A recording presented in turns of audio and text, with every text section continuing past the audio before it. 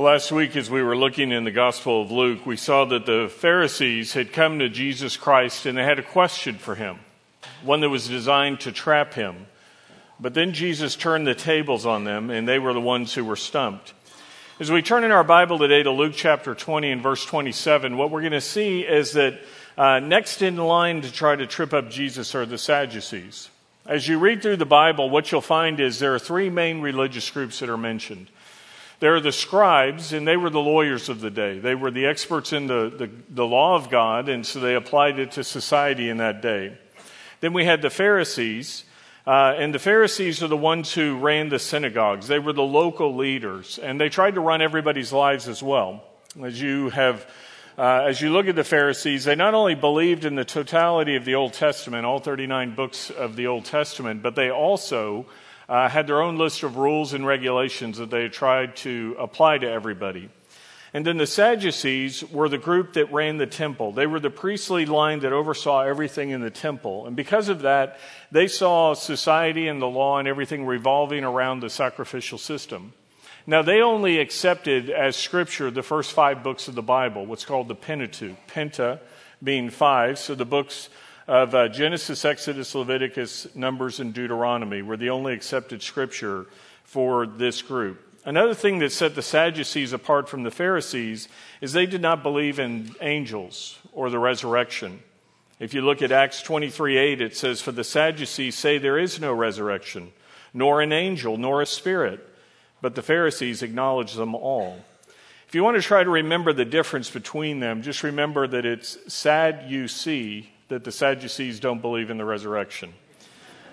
So it's why as you read through the New Testament, you find that these priests, these Sadducees, were so vehemently opposed to the teaching of the disciples in Acts chapter 4 as they talked about the resurrection. It's why in John chapter 12, they were furious with Lazarus walking around because you remember Jesus had raised Lazarus from the dead.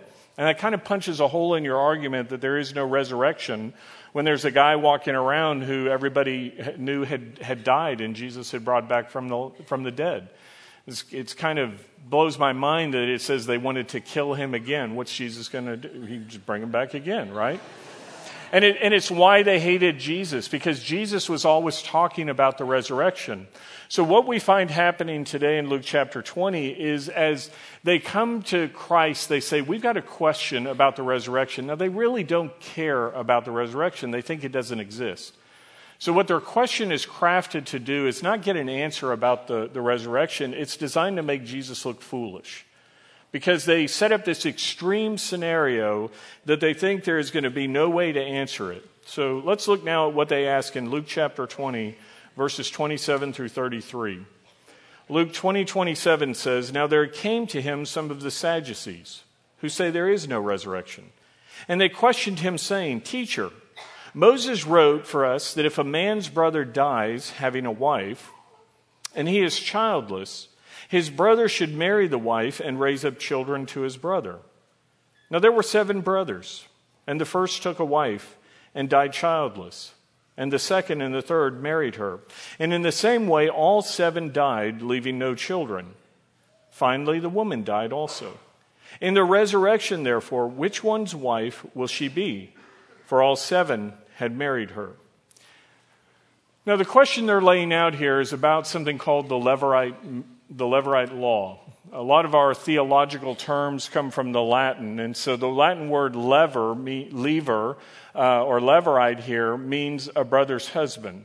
And so what a husband's brother here. And so what they're doing is they're saying there's this Levirate law of marriage. It's found in Deuteronomy chapter 25 in verses 5 through 10. And if you read it, what it says is that if you're a man and you marry a woman and you die childless, and you have an unmarried brother, your brother is obligated to marry your widow. And when he marries her, and they have a child, that child is not the heir of the new husband. Rather, it is to be named after the brother who has already passed away. And the reason for this is as you look at the allotment of land that was given by God to the nation of Israel, he went in and he gave the land by tribes. And within the tribes, he gave it to households. And so women in that day, you'll remember, did not have any property rights. Land could not pass to a woman, and so what would happen is that family's name would disappear and the land would be absorbed by the surrounding households. And so to prevent this from happening, God set up the law of levirate marriage that said you could raise up an heir in the name of a brother in order to preserve this. So they create this scenario based upon the law, and they say there are 7 brothers who marry this woman, and they all die. So who's the husband in the resurrection?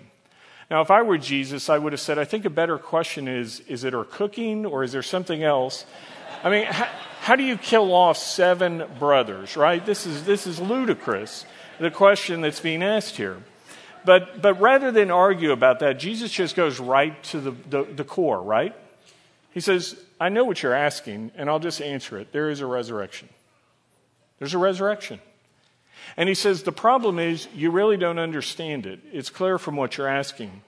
So look at what he tells them in verses 34 through 40. Jesus said to them, the sons of this age. Now, when we talk about ages, remember in the Bible, there are different seasons. Theologians call them dispensations, where God operates in certain ways. We are living in the present age, what Jesus is talking about today. There is a kingdom to come, there's eternity, there are various things, but what they're asking, Jesus is saying right now as the world is today. It's like everyone sitting here, he says, you're physically human, you have flesh and blood, so this is what he's saying. He says, the sons of this age marry, and they're given in marriage. But those who are considered worthy to attain to that age, see, this is a coming change. He says, those worthy to attain to that age and the resurrection from the dead neither marry nor are given in marriage, for they cannot even die anymore because they are like angels and are sons of God, being sons of the resurrection. But that the dead are raised, even Moses showed in the passage about the burning bush, where he calls the Lord the God of Abraham and the God of Isaac and the God of Jacob. Now he is not the God of the dead, but of the living, for all live to him. Some of the scribes answered and said, Teacher, you have spoken well. For they did not have courage to question him any longer about anything. As Jesus responds here, the scribes are standing there. Remember, they're another group, and they were probably next in line. And they had seen Jesus shoot down the Pharisees earlier, and now the Sadducees go down in flames, and they kind of look at each other and wisely say, as lawyers, we better pass this witness. We have no questions, Your Honor. And so they tuck their tails between their legs, and they say, good answer, Jesus. Now, they didn't have any questions for Jesus, but reading this probably creates questions for many of us. And so let's unpack this passage a little bit further. As you look at verse 35, I told you Jesus says plainly, there's a resurrection. And he says it there. He says there's going to be a resurrection from the dead. Now remember, the Sadducees didn't believe that. But they did believe in the first 5 books of the Bible. And so to prove that there is a resurrection, Jesus says, let's go to the book of Exodus. You believe in the book of Exodus. And so what he does is he quotes from Exodus 3:6, where it said, as God was talking to Moses at the burning bush, he said, I am the God of your father, the God of Abraham, the God of Isaac, and the God of Jacob. As you look at this, you notice it's in the present tense. He doesn't say, I was the God of these guys when they were alive a couple of 100 years ago. The patriarchs had all died at this point. What he says is, I am the God of these guys. This is present tense stuff. And what he's saying is they're alive even after they've died. Now, in our day and age, a popular myth is that when a person dies, they become an angel, right? I love the movie It's a Wonderful Life. And if you've ever watched it, you know there's this guy in there named Clarence. He's this angel second class, right? And Clarence comes to earth. He's this bumbling guy who's trying to earn his wings to become a full angel in heaven. So he helps out this guy named George Bailey in It's a Wonderful Life. That's a great movie, but that's not what the Bible teaches. See, what the Bible tells us is when we as human beings die, we do not become angels. As you look at what Jesus says here, look again at your passage. It says in verse 36, we don't become angels. It says we are like angels. There's a big difference. And when he says we become like angels, what he's saying is we become immortal. Angels are created beings in their own class, their own order. And he says angels do not procreate. They are immortal beings that do not reproduce themselves. And he says when we get into eternity as resurrected saints, he says we will not procreate either. As people who have received our resurrected bodies, we will not be reproducing, which is why there is no marriage. Now, Psalm 148:5 says, "For God commanded and they were created." This speaks of angels. When it comes to you and I as individuals, God commanded and we were created as well. But last week what we saw in Genesis 1:27 is that God created man in his own image. In the image of God, he created him, male and female, he created them. You see, as people, we bear the image of God as we talked about last week. That's the Imago Dei, Latin for the image of God. Angels are their own class, their own order of creation. The word angelos, the Greek word, means a messenger, and it speaks of these servants and messenger angels. We are not turned into angels. Right now, they are a little higher than us because they possess more of this eternal form than we will one day possess. You see, what the Bible says is there is a day coming for us in 1 John 3:2. It says, "Beloved, now we are children of God, and it has not appeared as yet what we will be.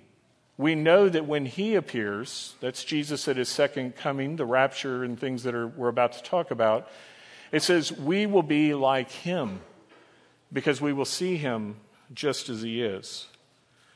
Now, as you think about Jesus and what he is, we're talking about his resurrection.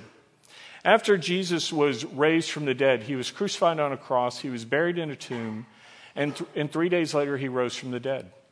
And over a period of 40 days, he walked the earth, appearing to more than 500 witnesses.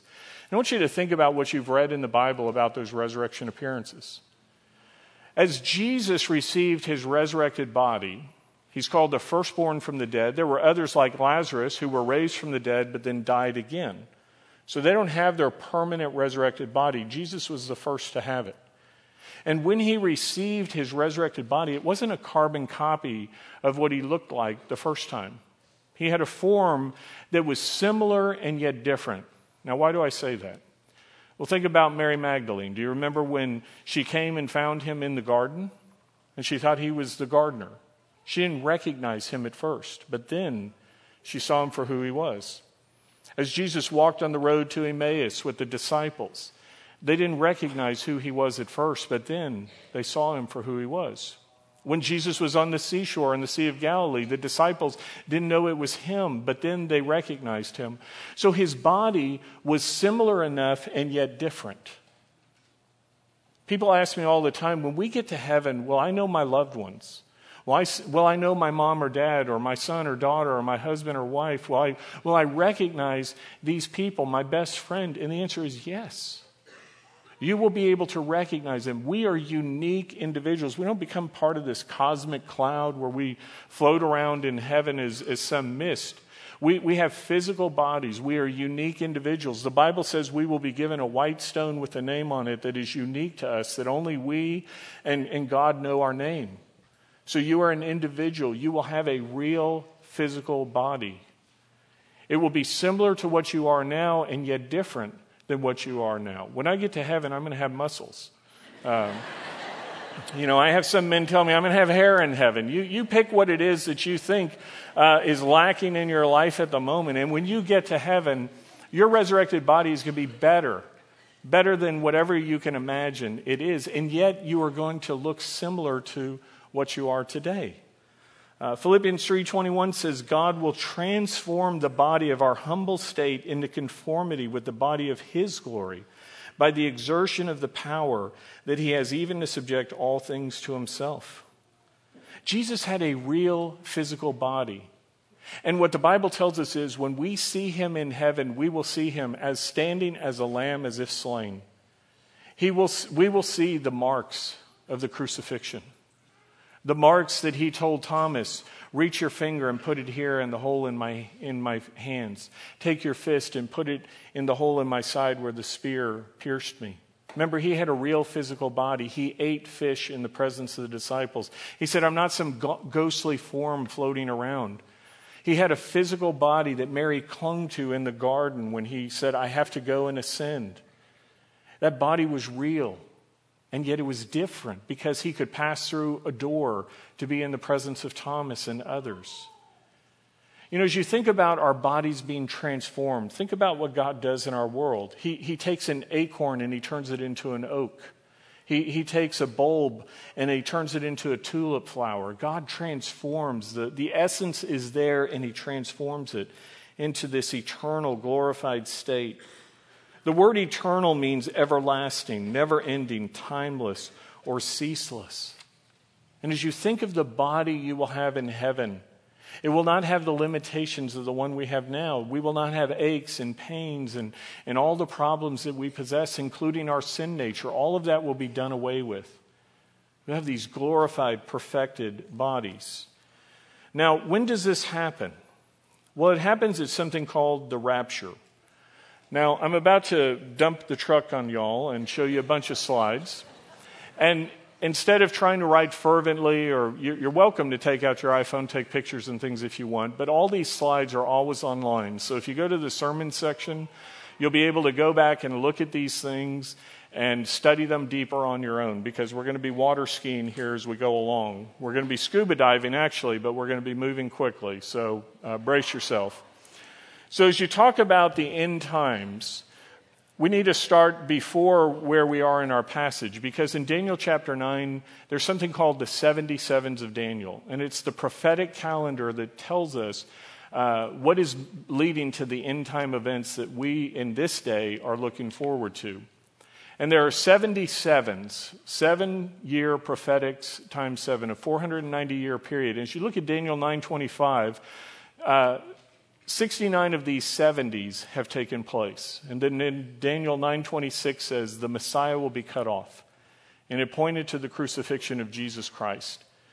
And as we've already talked about, Jesus was buried in a tomb. He was raised from the dead. He is resurrected. After 40 days on the earth, he ascended into heaven, where he is physically seated at the right hand of God, waiting to return to the earth. So we are presently in what theologians call the church age. It began at the day of Pentecost, as you can read in Acts chapter 2, and we're waiting for an event that will end the church age, which is called the rapture. Now, I told you we get a lot of our words from Latin. Lever for leverite. Well, rapture is the Latin word rapturo, which means to be caught up.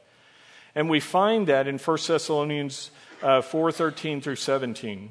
1 Thessalonians 4:13 and following says this: But we do not want you to be uninformed, brethren, about those who are asleep.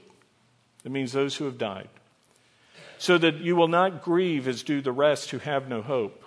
For if we believe that Jesus died and rose again, even so God will bring with him those who have fallen asleep in Jesus. For this we say to you by the word of the Lord, that we who are alive and remain until the coming of the Lord will not precede those who have fallen asleep. For the Lord himself will descend from heaven with a shout, with the voice of the archangel, and with the trumpet of God, and the dead in Christ will rise first. Then we who are alive and remain will be caught up together with them in the clouds to meet the Lord in the air, and so we will always be with the Lord. So the rapture is pointing to what happens to Christians. Christians are those who have believed in Jesus Christ as the promised Messiah. Now, in the Old Testament, there were people called the righteous Old Testament saints, those like Abraham who say he believed in God and it was reckoned to him as righteousness. He did not yet know the name Jesus. The word Christ means Messiah. And so he knew there was a promised one coming, but he didn't know his name was Jesus Christ like we do. So the Old Testament believers will be in heaven one day, but you're going to see as we walk through this that there is a separate resurrection for the Old Testament saints. We're talking about New Testament Christians, those from the time of Christ forward. And it says, many of you, like I have lost loved ones. My mom and dad are home with the Lord. I have dear friends that are home with the Lord. And what it tells us is, as a Christian dies, 2 Corinthians 5:8 says, to be absent from the body is to be present with the Lord. So we have a physical form called our flesh and blood. That gets buried in the grave. It's cremated sometimes. There's various things that are done with our earthly remains. but our eternal soul immediately goes into the presence of the Lord. And again, we're not some disembodied state. When we get to talk about the tribulation martyrs, we're going to see they have a form. They're given a robe, but they haven't yet received their resurrected bodies. So what I want you to understand, the rapture is talking about those of us, it says those who are alive, look around, that's us. And it says some have died and been buried. And so that's who's in view. And it says that at the rapture, what is going to happen is we will rise to meet the Lord in the air. Now that's important because we're going to talk about the second coming in a moment where Christ returns physically to the earth. Do you see the two separate events? One, we go up to meet God in the air. The other one deals with right here on earth where we are now. So it says at the rapture, believers will be raised. Those who have died, their physical bodies are resurrected first, and then we who are physically still alive are raised as well. And so as you think about the rapture that's occurring, here we go, right? So we're raised to meet the Lord in the air. Now, you notice I have pre-tribulational rapture there because that means before the tribulation occurs. And that's because the Bible tells us in 1 Thessalonians 1:10, we wait for his Son from heaven, whom he raised from the dead, that is Jesus, who rescues us from the wrath to come. 1 Thessalonians 5:9 says, for God has not destined us for wrath, but for obtaining salvation through our Lord Jesus Christ. In Revelation 3:10, Jesus Christ tells us, I will also keep you from the hour of testing, that hour which is about to come upon the whole world to test those who dwell on the earth. Now, I know there are good and godly people who believe that the rapture occurs after the tribulation, right? I've just told you why I believe it's a pre-tribulational rapture. And if you want to remain here for that terrible time of tribulation, you're welcome to. But I'm going to bank on what the Bible says, and I'm going to be home with the Lord in heaven. Now, I said earlier that not everyone is raptured at the same time. When we were back in Luke chapter 13 and verse 28, we talked about in that message how the Old Testament saints like the patriarchs and the prophets, as well as the tribulation martyrs, will receive their resurrection at the second coming of Christ. And we find that in the Old Testament book of Daniel. Daniel 12:1-2 says this, now at that time, Michael, the great prince who stands guard over the sons of your people, will arise. This is Michael the archangel. And it says, there will be a time of distress such as never occurred since there was a nation until that time. So this is speaking of something called the tribulation. And it says at that time, your people, this is the Jews. Remember, Daniel is speaking to the Jews in the Old Testament. At that time, your people, everyone who is found written in the book, that's the book of life. When you place your faith in God's provision for salvation, your name is recorded in the book of life. So these are Old Testament believers, Jews who have looked like Abraham to what God promised, and it was reckoned to them as righteousness. And it says, many of those who sleep in the dust of the ground will awake, these to everlasting life, but others to disgrace and everlasting contempt. Now, the time of great distress is what is known as the tribulation. Remember, we talked about Daniel's 77s. This is the last 7-year period that is yet to come. And we read in Daniel 9:27, but in the middle of the week, that means at the 3.5-year mark, the abomination of desolation occurs. And the abomination of desolation is when Satan, remember at the rapture, all Christians are gone. Think of the chaos in this world. If even half of the people who claim to be believers in Jesus Christ are suddenly gone, what will this world look like? Planes are going to crash, cars are going to crash, things are going to fold. If the rapture were to happen Sunday morning here at Wayside, this building would not completely empty because there are non-believers among us. And there would be a few people left looking around going, what happened? And so the world is going to be in chaos, and the Antichrist and the beast and the false prophet, this unholy trinity, are going to be given power during that 7-year time. And Satan is going to bring some semblance of order to the world. He's going to regather Israel and the Jews in the nation of Israel. There's going to be a period of relative peace, but then at the 3.5-year mark, he's going to reveal who he really is. And he's going to demand to be worshipped as God. And this is what's called the abomination of desolation. the desecration of the temple, as he says, I am God to be worshipped. And then begins the period of extreme, what's called the Great Tribulation, the last half of this period. And during that time, remember, we are going to be raptured as Christians, but all the Bibles are left. All the sermons like these are left behind. Some of you who have heard the truth but have not yet responded to who Jesus is will be left. There are actually going to be pastors left in pulpits who are not saved. And there are going to be people telling what the truth is. And the Bible tells us during the tribulation, God will send 2 witnesses from heaven to walk the earth and declare the truth. So many, many people will be coming to faith during the tribulation. And Satan doesn't like them. And he wants to kill them. He'll be persecuting them. He'll be saying, deny God and worship me instead. And those who don't will be martyred.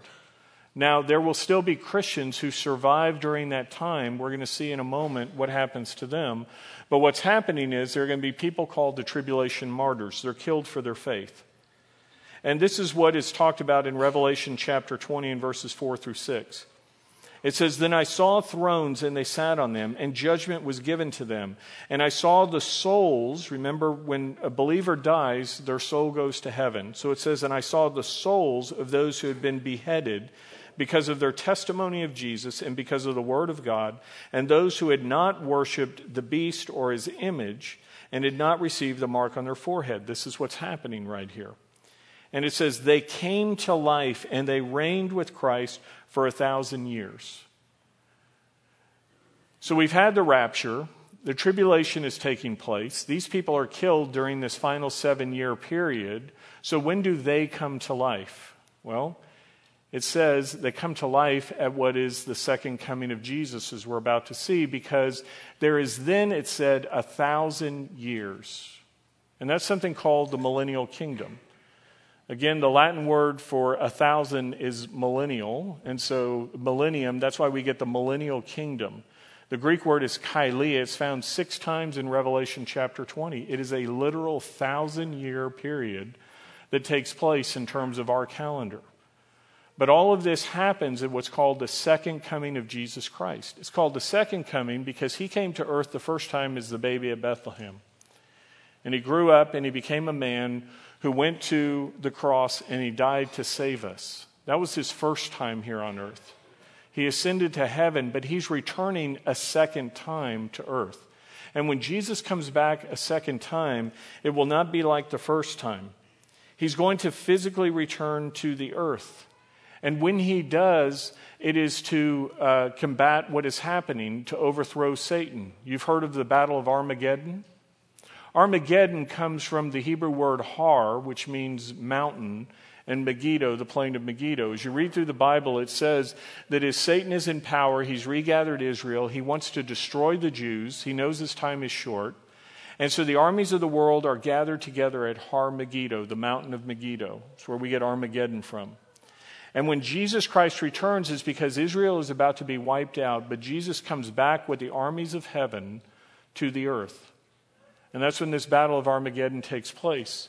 He comes at the second coming. You see the passages there. You can go home and read on your own. The battle of Armageddon takes place in Revelation 16:16. And what Revelation chapter 20, verses 2 through 3 tell us is God takes Satan, an angel binds him and throws him into the abyss, not hell. There's something called the lake of fire. Now, I told you there was this unholy trinity, the beast, the false prophet, and Satan. The beast and the false prophet in Revelation chapter 19 were thrown into the lake of fire. Satan is bound for 1,000 years. He's going to get out here at the end of 1,000 years, as we're going to see.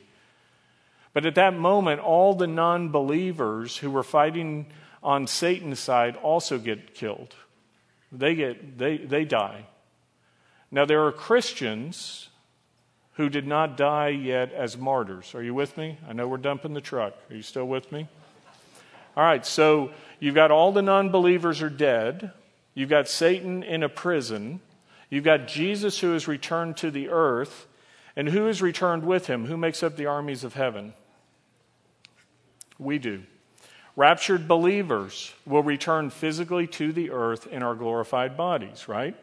So we have returned in our eternal glorified bodies to the earth. Now, who are the other people that are left on the earth? Well, before we get there, let me talk about this for a moment. Back when we were in Luke chapter 19, we talked about the Bema seat, the judgment. Do you remember the parable of the minas? How many of you were here for that sermon? Okay, for those of you who didn't lift your hands, go back online, listen to Luke chapter 19, because you'll hear about the rewards that are given to returning Christians during the millennial kingdom.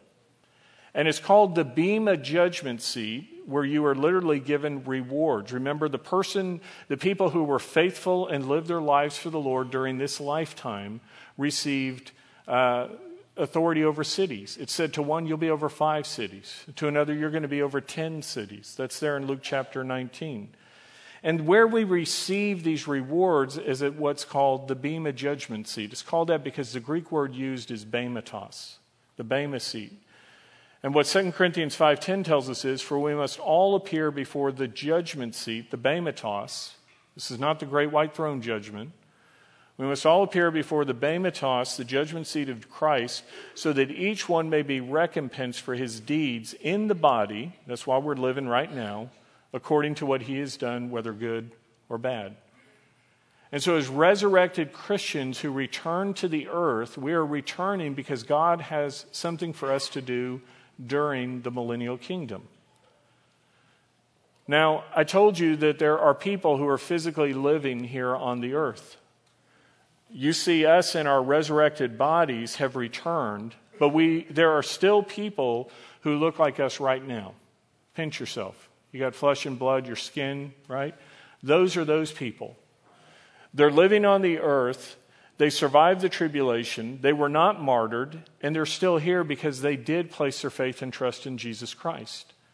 Now, the Bible tells us about these individuals. If you've ever heard of the separation of the sheep from the goats, have you ever read that in the Bible? Well, this is what's taking place.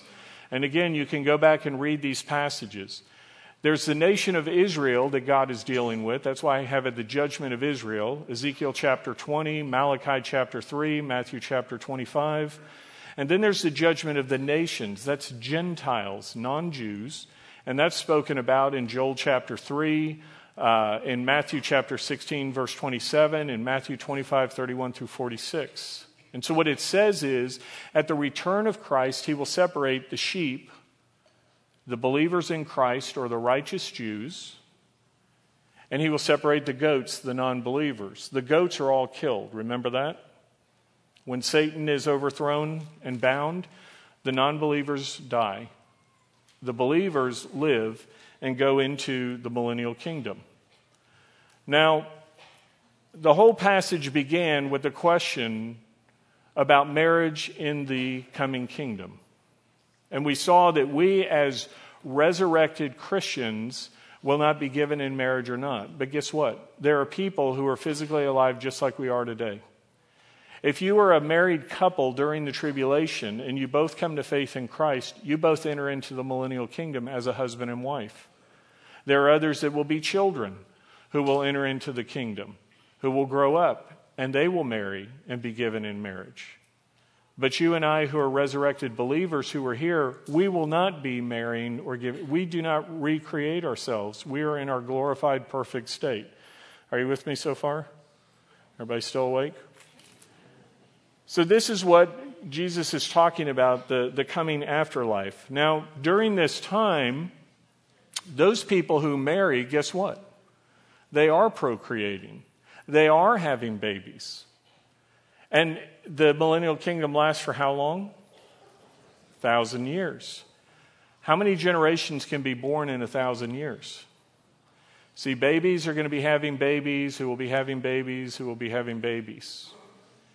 And the millennial kingdom is different than our day and age. In our day, when somebody dies at the age of 100, what do we say about them? Boy, they lived a long time. You know what the Bible says about them? It says if you die at 100 years of age, you'll be thought wicked, that you'll have died so early in life. Isaiah 65 says that those who die at 100 years of age will be thought to be wicked. The Bible tells us during the millennial kingdom there will be peace. The lion and the lamb will lay down together. There will not be war. Disease will be held in check. People will be living longer. Jesus Christ, remember, returned to the earth physically. And he is seated on the throne in Jerusalem, on the Davidic throne in Jerusalem. This should blow your minds about how hardened the hearts of people can be.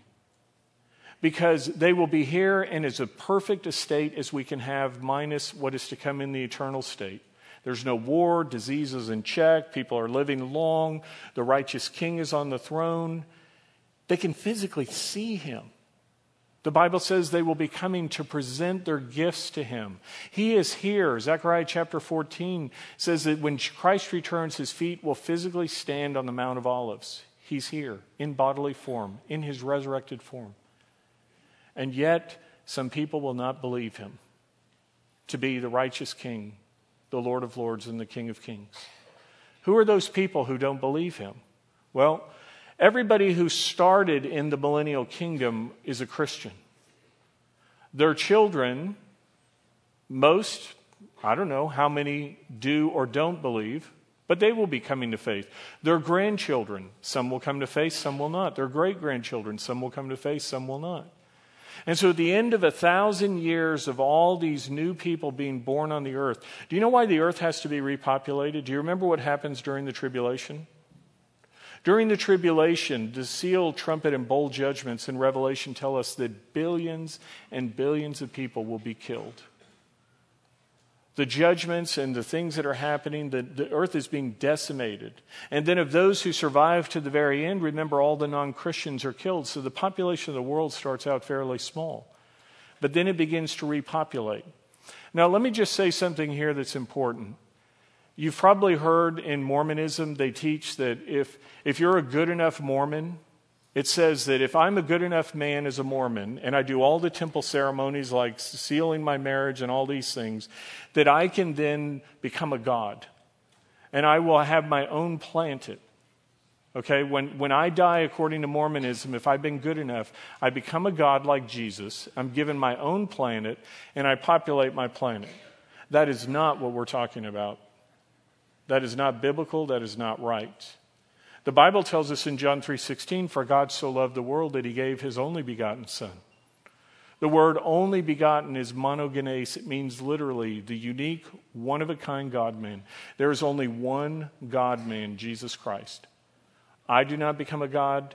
You do not become a God like Jesus Christ. We are sons and daughters of God, but we will never be God. And we will not have our own planet. We're still talking about planet Earth that we are on right now. And this planet repopulates. But then there is a time coming where at the end of the millennial kingdom, at the end of 1,000 years, remember where Satan was for 1,000 years? Where was he? He's locked up. Well, guess what Revelation 27 tells us? Revelation chapter 20, verse 7 says Satan is released.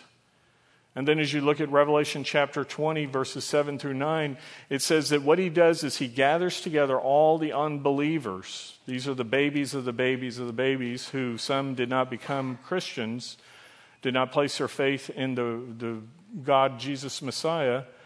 And it says he will gather these nations together, and there will be a battle called the Battle of Gog and Magog. And God says, I'm done with rebellion. I'm done with sin. And so what he does is he takes Satan and he's thrown into the lake of fire. That's hell, where his buddies, the beast and the false prophet, were already thrown back in Revelation 19 and 20. And so Satan is permanently thrown into hell. He's not running hell. You know, we have all these cartoons where Satan's there with a pitchfork and he's in charge. He is there in judgment. So he's thrown into hell. Now, what about these non-believers who rebelled against God during the millennial kingdom? Well, they get to go before something called the Great White Throne Judgment.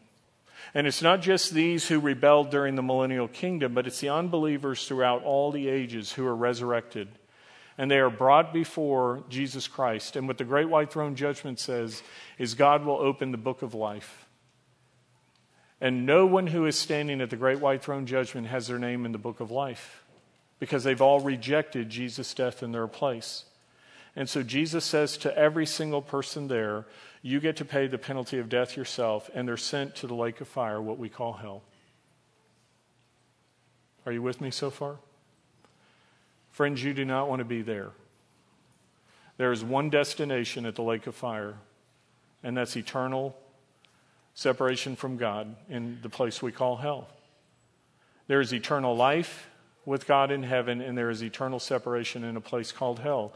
And we find that in the rest of the scriptures, because what the Bible tells us is, after the judgment, it says, heaven and earth fled away at the great white throne judgment. 2 Peter 3, you can read that chapter about the destruction of the current world that is corrupted by sin. God is going to destroy it all with fire. He's going to recreate the new heavens and the new earth that are in perfection. Only those who have been believers in Christ or believed as righteous Old Testament saints in what God revealed to them will be in the eternal state. You can read Revelation chapters 21 and 22 to see. Now you see the New Jerusalem. We passed over that. It's in Revelation chapter 3. This is the heavenly city that comes down out of heaven. And there's a debate among people as to whether or not this is present during the millennial kingdom or it comes down at that point. It doesn't say it's created at this point. It says it comes down out of heaven. And so some, myself included, I believe that those of us who are raptured saints that are physically here on the earth will be kind of commuting to work, right? We get to go back home to the New Jerusalem. We come and go. And so you can read about that city. You know, the Bible tells us when we die as Christians, in my Father's house are many rooms. This is where we're going. And so the New Jerusalem goes into the new eternity and the eternal state. But as you look below, all the unbelievers, those who have rejected Jesus, will be rejected for all time. And so if everything we've covered today has left you kind of reeling and you're wondering, where am I and what's going on? Let me put the cookies on the bottom shelf for you. Because there's only one question you really need to answer today. And that's, where will you be when your life on this earth is over? And it's all determined by what you've done with what Jesus did for you. We're about to come to the communion table. And as we come to the communion table, what it reminds us of is God's great love for us. The communion table tells us about how Jesus died on the cross in order to be the payment for our sins. It's a celebration of the Last Supper. Jesus was celebrating Passover with his disciples, and he took the elements of the Passover. And he used the elements, and he said, these are the things that point. He said, he took a special cup. It was called the cup of redemption. And he said, this is the cup of the new covenant, the covenant of my blood. He took and he broke the bread and he gave it to them. And as you walk through the Passover ceremony, and we're actually going to do that. In a few weeks, we're going to actually walk through the Passover celebration here in Luke on the next Communion Sunday we have. And I'm going to show you exactly what was being talked about in the Passover and what Jesus was pointing to. But here's what it points to. The Bible says in Romans 3:10, there is none righteous, no, not one. Romans 3:23 tells us, for all have sinned and fallen short of the glory of God. The word sin means we've disobeyed. We've done something wrong. There's not a person who's ever lived, man, woman, or child, who's been perfect. Only the God-man, Jesus, was without sin. And because we're sinners, we have a problem. Because Romans 6:23 says the wages of sin is death. We owe a penalty of sin called death. And it's why Jesus came the first time to die in our place, to pay that payment of sin for us. And as you look at your life this morning, you have to ask yourself, have you accepted his payment in your place, or do you want to pay it yourself? And those who reject his payment will be the ones who are rejected at the great white throne judgment. As Jesus says, you have to pay the penalty and you are sent to the lake of fire. And so the question this morning is, have you ever humbled yourself and said to God, I recognize I'm a sinner. I recognize I can't get to you, God, by what I've done with my life. When we receive rewards in the millennial kingdom, brothers and sisters in Christ, it's not because we were good enough to get there. Ephesians 2:8-9 says, "For by grace you've been saved through faith, and that not of yourselves. It is the gift of God, not as a result of works, so that no one should boast." Jesus died for you and me. And if you've never received his death in your place, I invite you to do so today. In a moment, as the elements are passed, take the piece of bread. It represents his body. And say, "Jesus, I believe you're who you said you were, the Son of God. I believe you left your throne in heaven to die for me. And I accept your death in my place." Take the cup of juice and say, "Jesus, I know this represents your blood that washed away my sins, and I accept it as the payment for my sins." And if you do those things, the Bible says you will be saved. For the rest of us who have already accepted Jesus, this is a time for us to thank him. To say, "God, thank you for taking my place. Thank you for paying my penalty in full." So use this time now to do business with God. If you've never come to him, what's keeping you today from making that decision? And if you have come to him, are there any sins you need to confess so that you can come with clean hands and hearts? As the elements are passed, take them and hold them. We'll take them together. Will you serve us, please? So we talked about all of the events that were taking place and the millennial kingdom coming to an end, leading to the judgment. This is what 1 Corinthians 15:24-26 tells us. "Then comes the end, when Jesus hands over the kingdom to God the Father, when he's abolished all rule and all authority and all power, for he must reign until he has put all his enemies under his feet. The last enemy that will be abolished is death." And as you see there in Revelation 20, it says, "Even death will be thrown into the lake of fire." There will again be no death, no suffering, no disease, no rebellion. The world will be made perfect, and all who are believers in Christ will be with him for all eternity. And it's because of what Jesus did when he came. It's because of the love of God the Father as he sent the Son. It's because of the love of the Son, who as he knelt in the garden and prayed, he said, "Lord, if it's possible, let this cup pass from me." But he willingly went to the cross and he died for us. John 3:16 tells us, "For God so loved the world that he gave his only begotten Son, that whoever believes in him will not perish but have eternal life." Jesus Christ, our Savior, eat it in remembrance of him.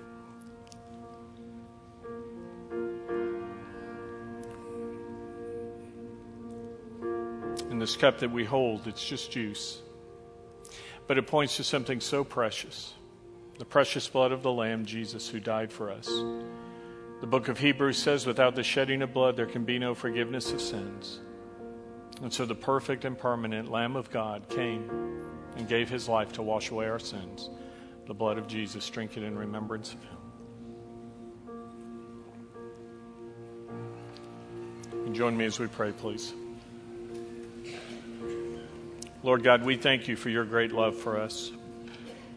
Father, we thank you for the gift of eternal life that came through you, the Lord of life. I pray, Father, as recipients of your grace, as those who have received you, Jesus, as our Savior, may we go into the world and share the good news of who you are and how others can be welcomed home and be with you as well for all eternity. We pray this in the name of our precious Savior, Jesus Christ. Amen.